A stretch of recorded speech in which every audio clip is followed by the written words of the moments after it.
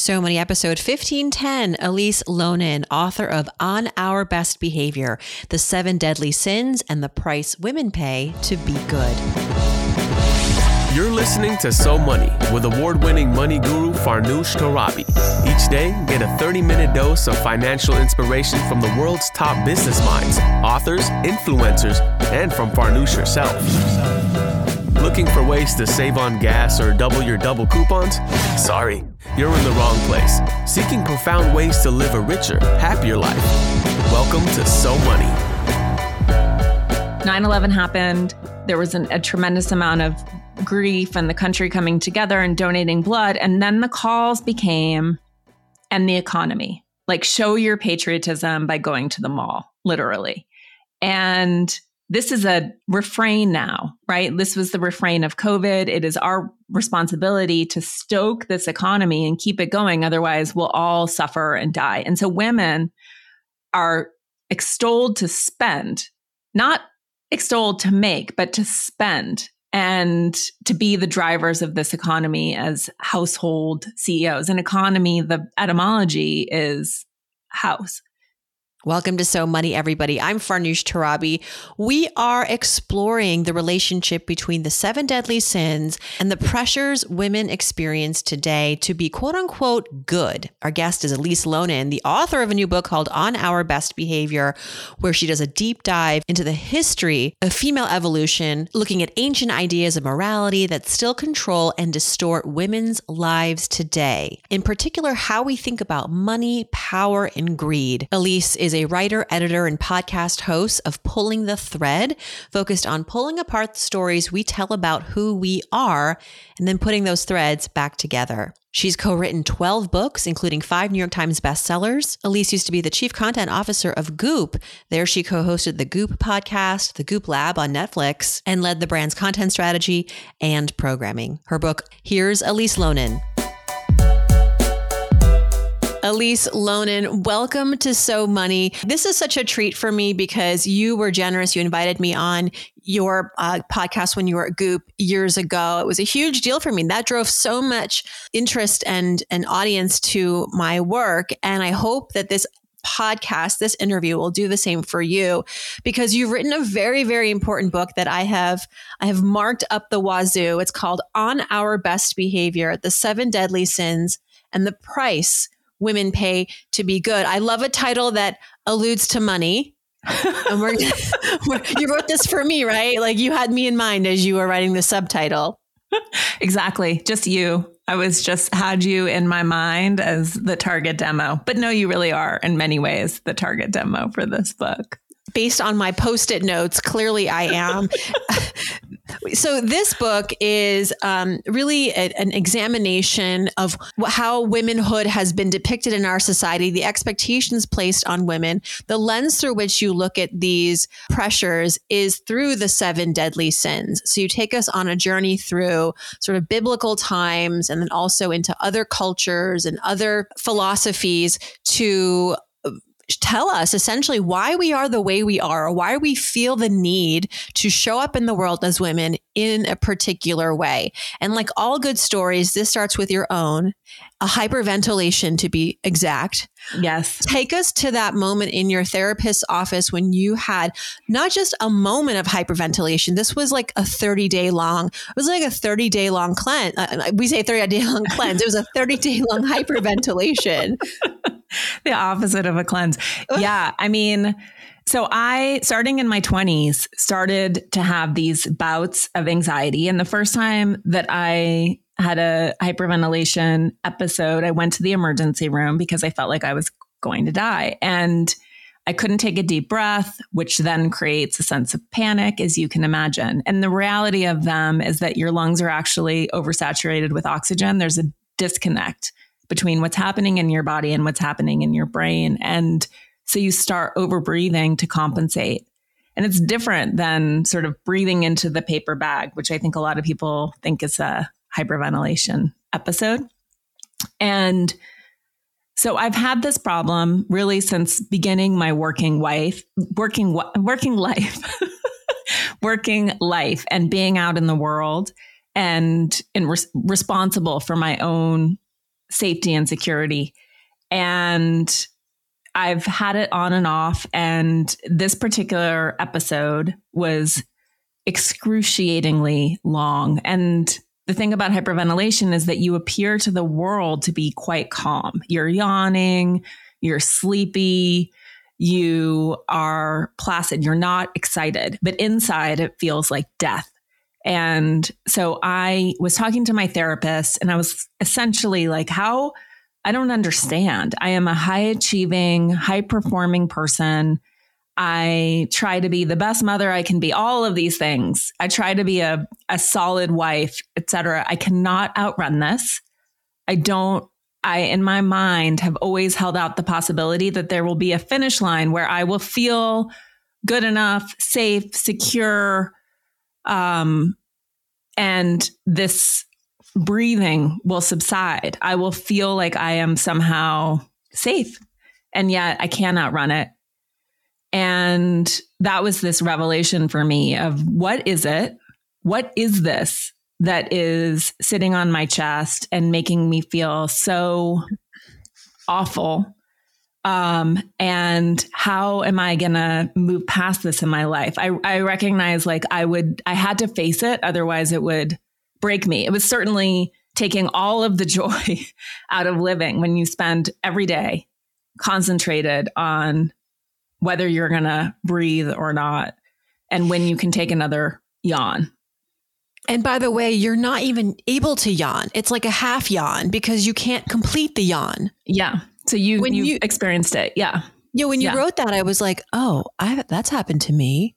Yes. And it wasn't a one-time thing. It was a sequence of events that led up to that. And it was during a very stressful time. Take us to your life though. I mean, you're sort of talking about the stress and the overload, but like, what were you doing at this moment? Yeah. You know, I've always had multiple jobs simultaneously. At this point, I was the chief content officer at Goop, and we were releasing a TV show, and I would co-host the podcast that you came on. And that was typically 2 episodes a week. And I have 2 small kids. I've ghostwritten or co-written 12 books. So I was always doing that on the side for extra money. And so constantly working all just a few the things. time. Just like a few things. Yeah. And these feelings of scarcity and I'll never have enough and I'll never have enough money and I'm the primary breadwinner. I mean, all things that I know that you relate to and your listeners relate to acutely. Like it's all on me. And there's some truth to that and there's not truth to that. But yeah, that was what was present for me. And this feeling of like, I have it all under control and yet I don't know how. And obviously I don't because I feel like I'm going to die. And so you look into this, you're a natural, curious person, you're a journalist. So like me, I would probably just start asking questions, trying to get to the root of it. And you realize this predates you by a lot. We're talking Adam and Eve.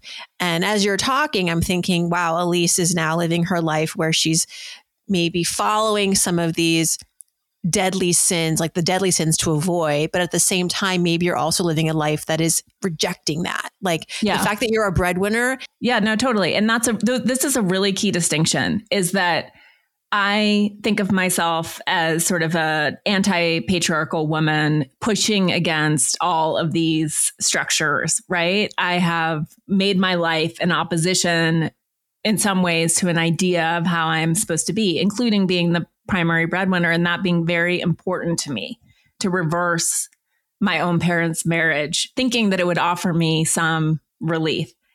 And what I recognized as I was in that car is that this is in me. This is a psychological burden as much as a structural burden. And there is all of this feeling alive in me about not being a good enough mother, not being a good enough woman, et cetera. And that's what I really wanted to address. Like, what is it in me that feels like I'm not good enough?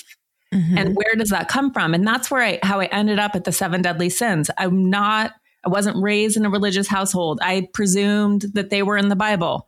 They're not. So I wanted to understand. I knew a little bit about where patriarchy had come from and that it wasn't an inevitability, but I wanted to understand when it became a moralizing force as well. Mm-hmm. And to me, those are the two things that are happening. There's sort of the systemic oppression, but then somehow it was paired with this idea of goodness for women, power for men. And that's what I think is so deep in us. Like we can see the systemic parts of it and reject them, but it is in us in a way that was invisible to me, but felt. And that's what I wanted to really understand. All this programming, where did it come from and what is it? And that's where I landed at the sins. And as I went through them, I had sort of this, my stomach dropped: sloth, pride, envy, greed, gluttony, lust, anger. And I looked at them and had this, oh my God, this is everything that every woman is trying not to be. And men are not policing themselves about these qualities at all. It's women. And not only are we policing ourselves, but then we police each other. We're upholding this in culture. And how do we get out of this, really? Because I know we want a different future. So it begs the question: the 7 deadly sins created and crafted by men. Yeah, but they're not. Was the intention that this is going to be for the women to follow, or did it just end up being that way because we live in a patriarchal world? Well, this is what the history of them is fascinating. And I get into this in a little bit of detail. It's probably the densest chapter in the book, but it's important for people who really want to understand what happened. So the sins came out of the desert, and in the 4th century, this monk named Evagrius Ponticus, and he's also credited, which is interesting concerning the topic of your book, fear. He's one of the people credited with the Enneagram. And fear is one of the points on the Enneagram. And people will then, who know the Enneagram, will be like, oh, right, the sins are the Enneagram. So he wrote them down. He would create these little chapbooks of scripture to circulate amongst other monks. And they were 8 thoughts, demonic thoughts, but not demon, not meaning what we think of it today, but actually sort of a distracting thought, something that pulls you out of prayer. They're very human impulses. And so he wrote them down in a book. It circulated. This is at the same time that the new canon was being codified. This is around the mid 300s. And in 590, so hundreds of years later.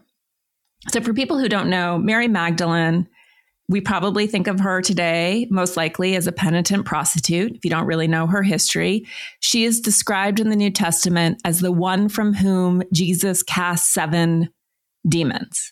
So he exorcised her. Some people think he was clearing her chakras. Whatever you want to say, she's the most sanctified person in the Bible, theoretically. But that's not how she's been read. So in 590, Pope Gregory I took the 8 thoughts and he turned them into 7 cardinal vices. And in the same homily, he assigned them all to Mary Magdalene, the one from whom Jesus had cast 7 demons. And he turned her into the same woman who anointed Jesus's hair in the Bible. That wasn't Mary Magdalene, but he turned Mary Magdalene into that woman and also turned that woman into a prostitute. This all happened. He must have hated his mother a lot. Like he really didn't like his mom. Yes. So in one blow, they became cardinal vices and were assigned to Mary Magdalene.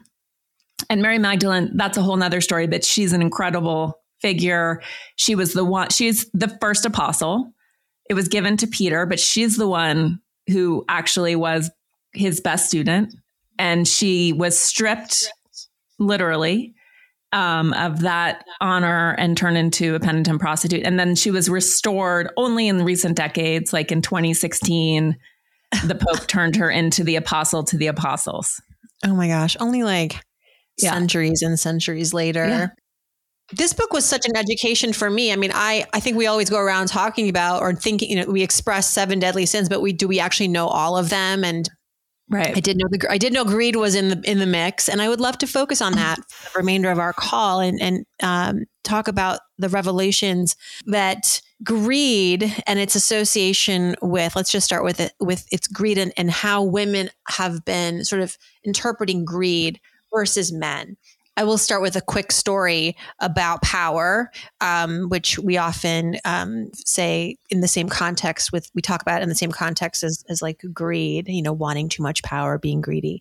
When I was in the midst of my financial journey, and I had a little bit of a trip up in my own mind about how much money was enough for me. And it was dictated by this idea of greed. I didn't want to be perceived as being too greedy. And when I spoke with a money coach about it, she said, well, don't you want more power? And I said, absolutely not. Ew, who wants power? I'm a good person. And she said, okay, let's just have a quick lesson here. Power, you're interpreting this as, the power to take over, this patriarchal power of dominance, which is how we've often been how that's been introduced to us. But let me cast a different picture of power, which is the power to help, the power to support. It's not a bad definition, unless it's like the power to control someone, which is what I thought I was going to be perceived as someone who's powerful and therefore all these bad things. So I got over that, and it was a breakthrough because it allowed me to go for those bigger paydays with more of a desire, with more confidence, and with less fear. And I wonder if this captures a little bit of what you discovered as you explored this word greed and how it has infiltrated our minds as women. Yeah, 1,000%. I mean, you just said it. I don't want power. I want to be good. And I'm a good person. And I think for a lot of women, not only are we conditioned to believe that money isn't really for us, it's dirty, depraved. And to be fair, I think we recognize the cost, right, of runaway power and greed in the hands of men. And that's not something that we necessarily want to emulate. And so we, I think, resist and are, there's the pay gap, which we know very well. There's also the wealth gap, which is staggering. That's a real dagger to the heart. It's like 32 cents to $1 because, as we know, money compounds. And so the cost of women shying away from money and seeing it as sort of this scarce resource rather than something that's endlessly expanding and going up and to the right. And what I want to say about the book in general is that what I'm suggesting is balance, not like, let's be greedy, gluttonous, lustful, etc. But it is moving out of this instinct to self-restrict and going towards the middle and finding our relationship to enoughness, to meeting our needs, to meeting some of our wants, right? So it's not saying let's behave like men have behaved. It is because it's hard, particularly in a culture where we have ecological credit card debt, to say like women should just behave like men. No, that is not what I'm saying. Men need to behave more like women. They need to let their feminine come up in the same way that women let their masculine come up, regardless of gender. So, but the thing about women and money is what you were alluding to is that we are really good with it and we need more of it. Mm-hmm. We are, I'm sure you know this way better than I do, but better investors. We trade less. We're less fueled by testosterone. We're far more generous and philanthropic.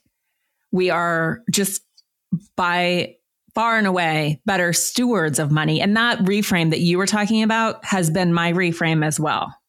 And maybe it's a cop-out, but it is, I want more money. I'm going to allow myself to own this wanting. And so much of the book is about actually letting our wants come up because they've been denied in this culture of selflessness that's required of women to subjugate all of our wants to other people's needs, but letting them come up in part because I want to be able to give money away. I want to support causes I care about. I want to be generous and I want to be generous to myself and my family, but it's not about hoarding. It's not about taking. It's about being reciprocal and in flow and moving, letting the energy, the current of money come into my life so that I can move it out. I thought it was really interesting when you talked about spending in the chapter and consumerism and how, again, this more for more women than men, probably what drives us to spend is this feeling of like, again, I want to be a good person. I want to support the economy. I thought that was an interesting relationship. Can you talk a little bit about that? Because that affected you as well as somebody who worked at Lucky Magazine, a shopping magazine. Yeah. You loved to spend. And when you got to the root of it, you realized that, maybe it did go back to some of these ingrained biases.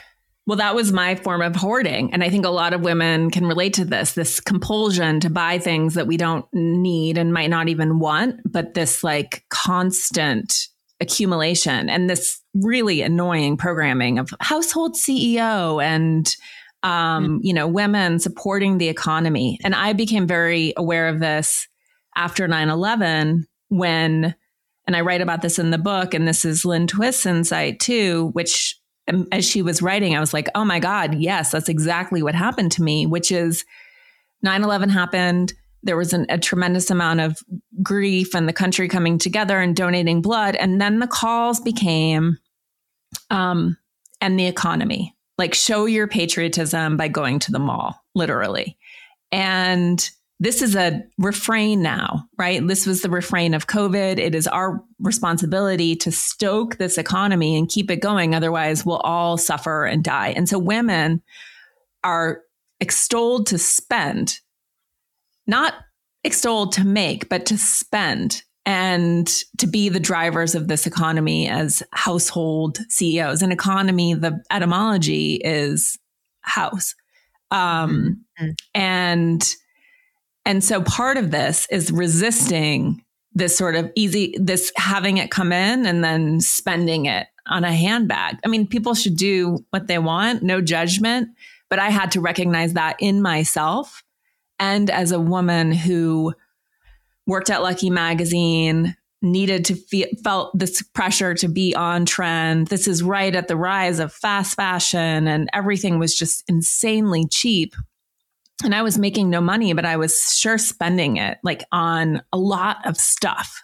And I was measuring sort of my value by the depth of my closet and feeling like I always had something exciting and interesting to wear.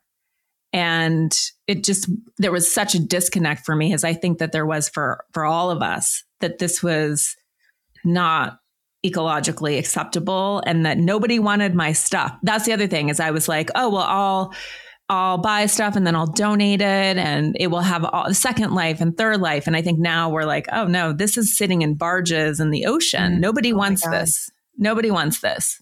You talked about your sense of self-worth being a derivative of your possessions. How does our sense of self-worth show up at work? You talk about this relationship between self-worth and value, and that can really muck us up as we are trying to be on equal footing with our male colleagues.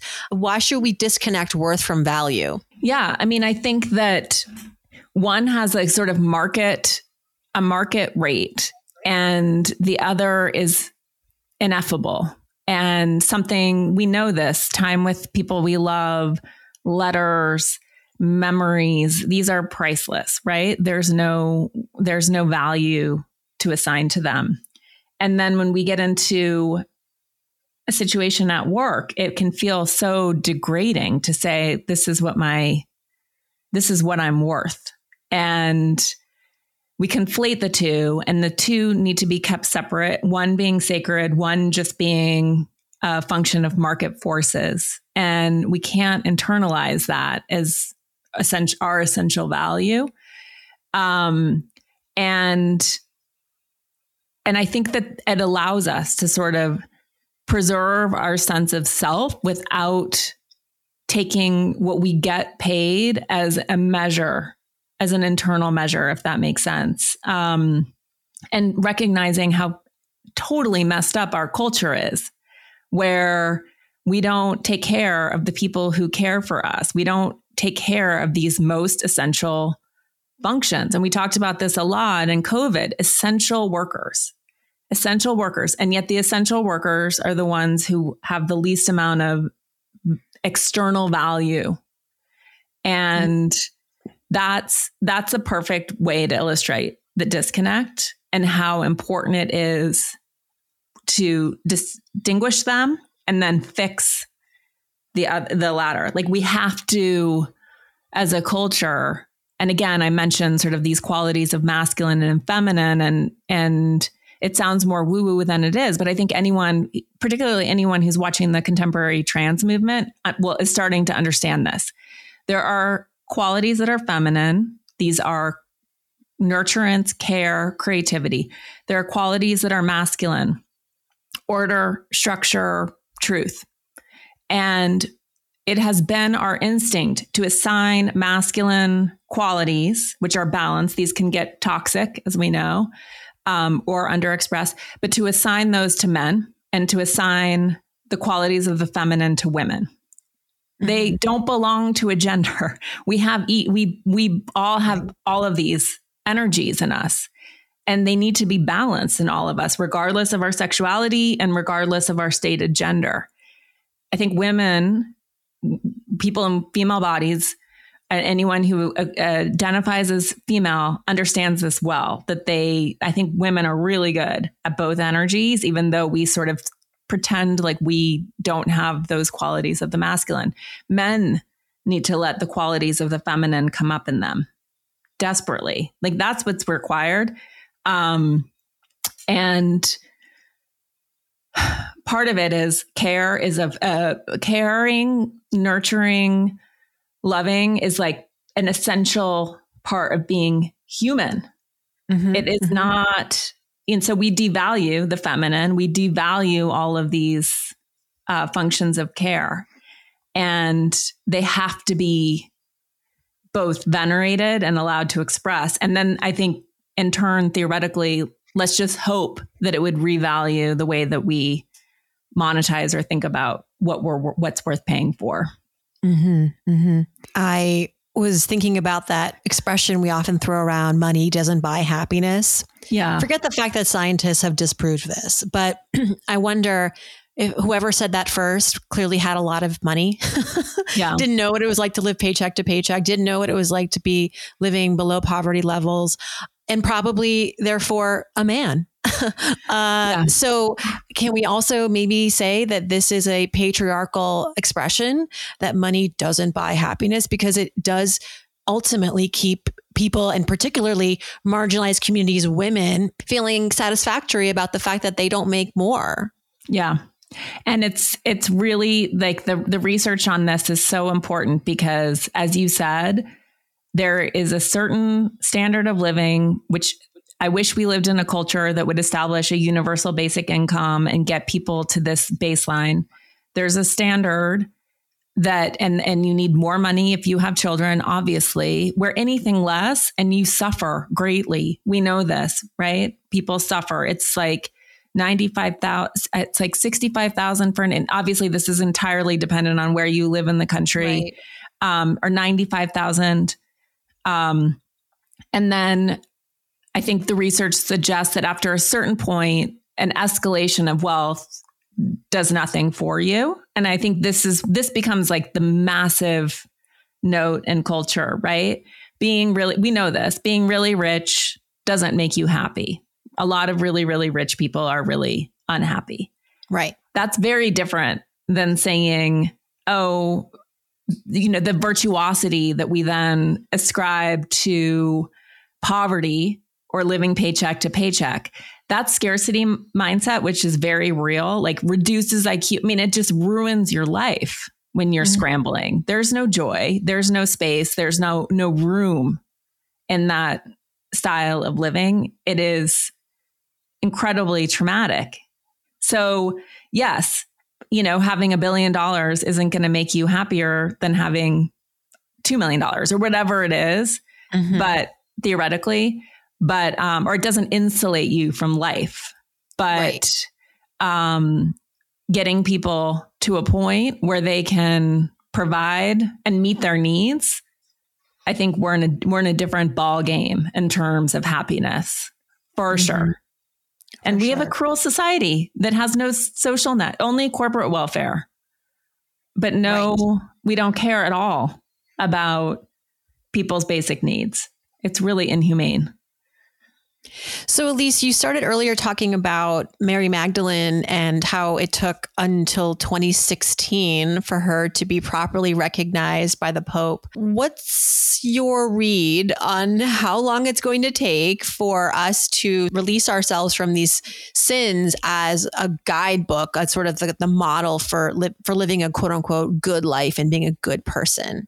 Yeah. So as mentioned, I think that there's the two parts, the psychology and the systems. And I think that the systems will evolve and fall as soon as we address the psychology of it. And part of that, a big part of that is supporting each other, women supporting other women as we start to break this down and establish a new status quo. So that means, the chapter on envy is all about this, which is an argument that our undiagnosed envy, because we're so not used to identifying what we want, when we see another woman stepping into her wanting or behaving in a way that we would never allow ourselves to behave, our immediate instinct is to swat her down and police her. And this is why in the social science literature, you see women being as hard, if not harder, on other women than men are hard on women. So a big part of this is just identifying that in ourselves. I think if we can do that and start to support each other as we knock down this programming and tell a different story, it could be fast. And this is why women have been outperforming men in school for a century. I don't really know any lazy women, to be honest. Most of the women I know are incredibly hardworking in the home and outside of it. I think our work ethic is unparalleled. I feel like women are, as an oppressed part of the culture, I'm sure many women don't feel oppressed, but we live in a patriarchy, so it's present. I think we have a much better insight into what needs to change in order to rebalance culture. I don't see a lot of women causing a lot of harm. There are some, certainly, but it's primarily men. So I think as soon as we can address the psychological burden of this and put it down and get behind each other, change is fast. Watch out. I say like we are like boxers training at high altitude. And I think if we can get behind each other and behind ourselves, watch out. Well, watch out, and watch out for your book. It's going to help definitely along that journey, and more than help. I mean, this book, I want to read it again too, because first of all, Elise, you're a writer's writer. Your writing is so beautiful, so sharp. You talk about, your own life. Like you really take us there. It's deeply researched. It's just a combination of so many important things you want in a book. And not only that, the message is so critical and what we need to hear right now. So thank you for taking the time to write this. I know I can only imagine the journey, and I hope you're celebrating, because this is a celebratory book. It's a moment. Thank you. I so appreciate it. And I can't wait for yours, because as mentioned, fear, that's what I didn't address. So your book is a companion piece. Well, I'm honored. Thank you so much. Thank you. Thank you so much to Elise Loehnen for joining us. Her book again is called On Our Best Behavior. I'll see you back here on Wednesday. In the meantime, I hope your day is so money.